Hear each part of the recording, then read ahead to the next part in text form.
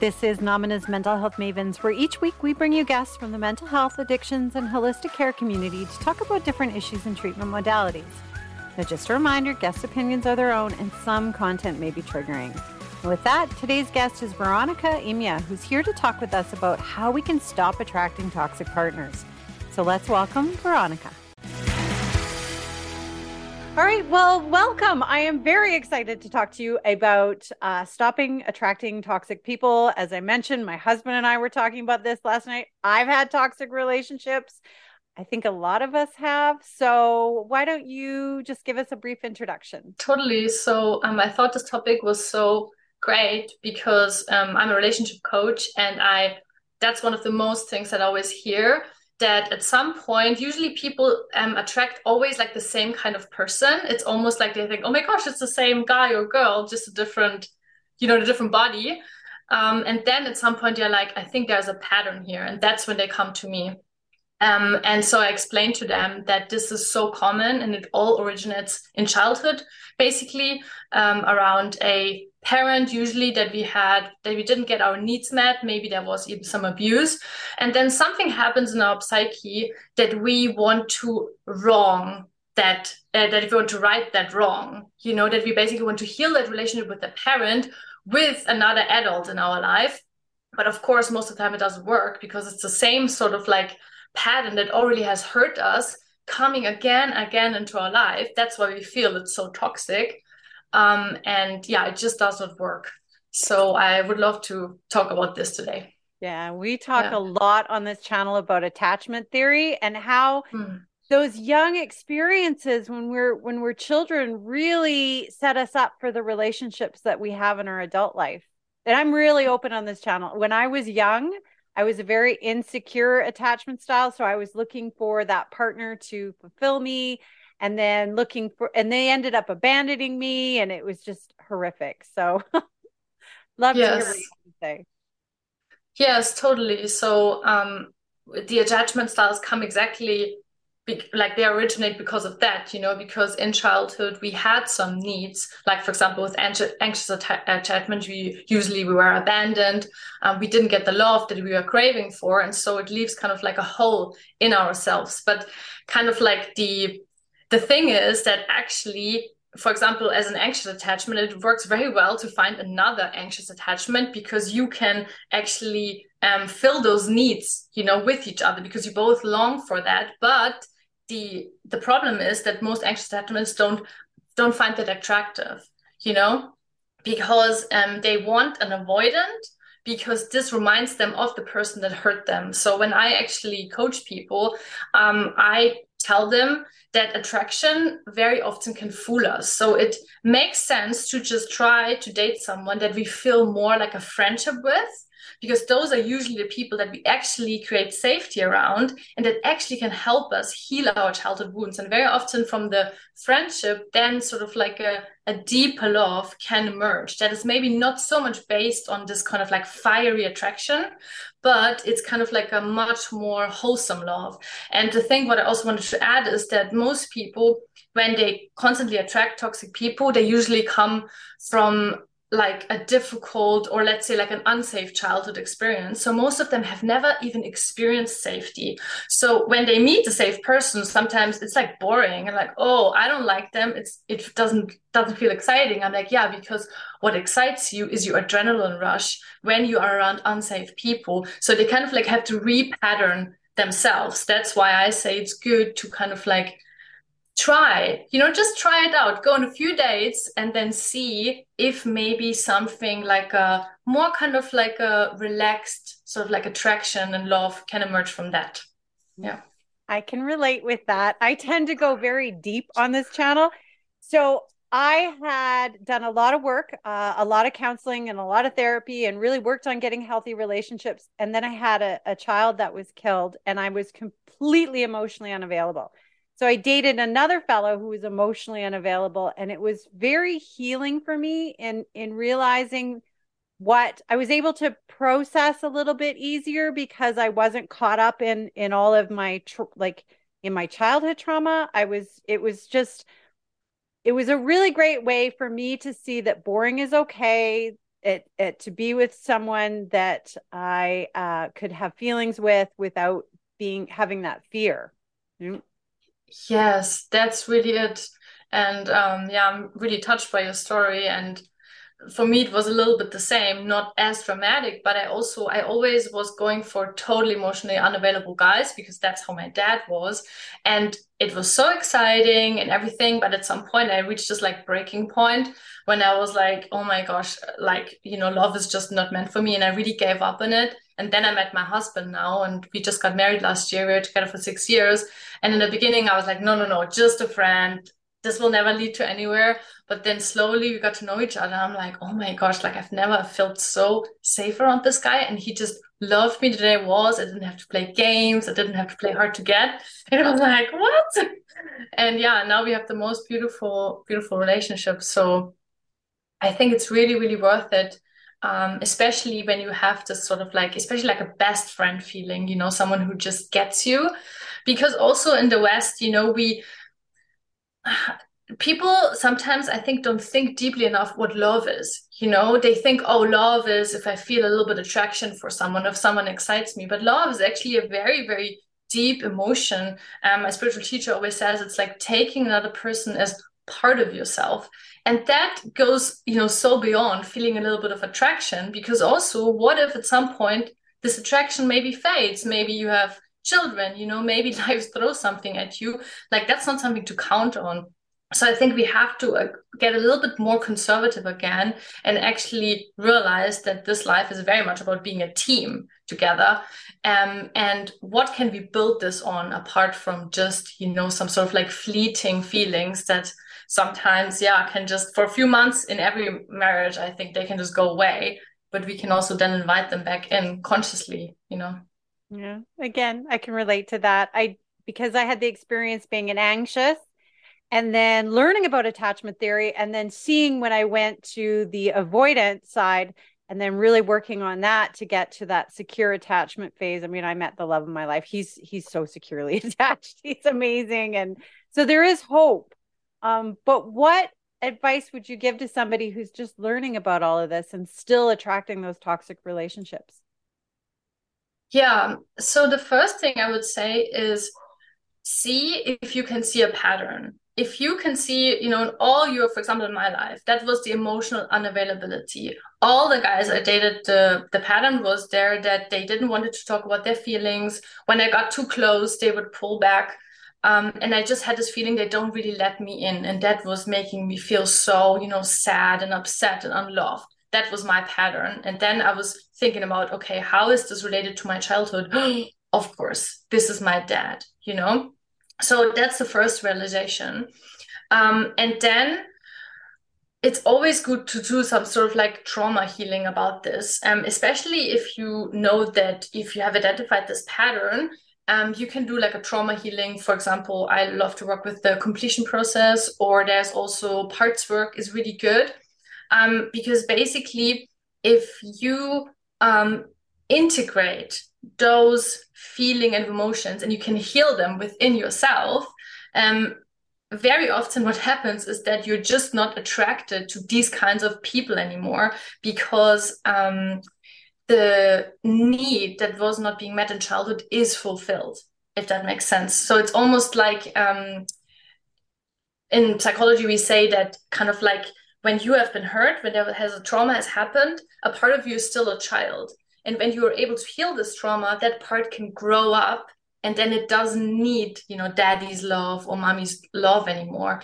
And then very often your attraction will just shift. So you don't, have to necessarily kind of like, because I think it's very difficult for people just to do it with a will, like, because if you're so excited by it, you're just excited. That's just your feelings. Yeah. We talk a lot about parts therapy on this channel as well. In fact, we have a video that I'll link at the end that we did on that because I know that it can be instrumental in healing those young parts of ourselves that have the hurt and have the trauma. Yeah, 100%. It's one of my favorite modalities because I think it's also so important to become aware, like how split you are, because for many, many people, especially also around this topic, it's actually like child parts that rule their adult life. So it's very difficult even to make a good decision when and what that means, that child parts are ruling, it's protective parts that have tried to keep you safe in childhood, but of course they don't have the same resources, the same information available than you have now. So yeah, doing a parts work, and of course also additional to that is that you're not just going to heal this topic, you're not just going to stop attracting the people, but you're also going to have such a more loving relationship with yourself. And that's really like, that's just yesterday what one of my clients said after our coaching journey finished. She says, I never expected that I have such a good relationship with myself. And that's like, that's one of the most beautiful things ever that can happen, because then we also don't need this love so much from the outside. And also no one can really give it, if you feel like this, you have such a deep hole in yourself, no one can fill it but you. And then, for example, your beautiful husband is like the cherry on top, right? Or he presents on the outside what you also feel on the inside for yourself. Yeah, no, that is so true. And that sense of, because I did the work, that sense of peace and wholeness is it's worth everything. Yeah. Now, I wouldn't mind talking about toxic relations themselves, in case there's somebody that's watching that is in a toxic relationship, because in continuing with going deep, my daughter was killed by her boyfriend. And that Okay. relationship was so toxic that both myself and my family and his family recognized it. We tried to get them apart, and it ended up with in the worst case scenario where Wow. yeah, he killed her. So and that's not, I mean, violence is not the only aspect of a topic or a toxic relationship. There's the emotional abuse, there's the cheating, there's all kinds of things. So let's maybe chat about how to recognize when you're really in a toxic relationship. Yes, and I just want to say, wow, I'm so sorry that happened. Um and I think that's actually a really good point to make, because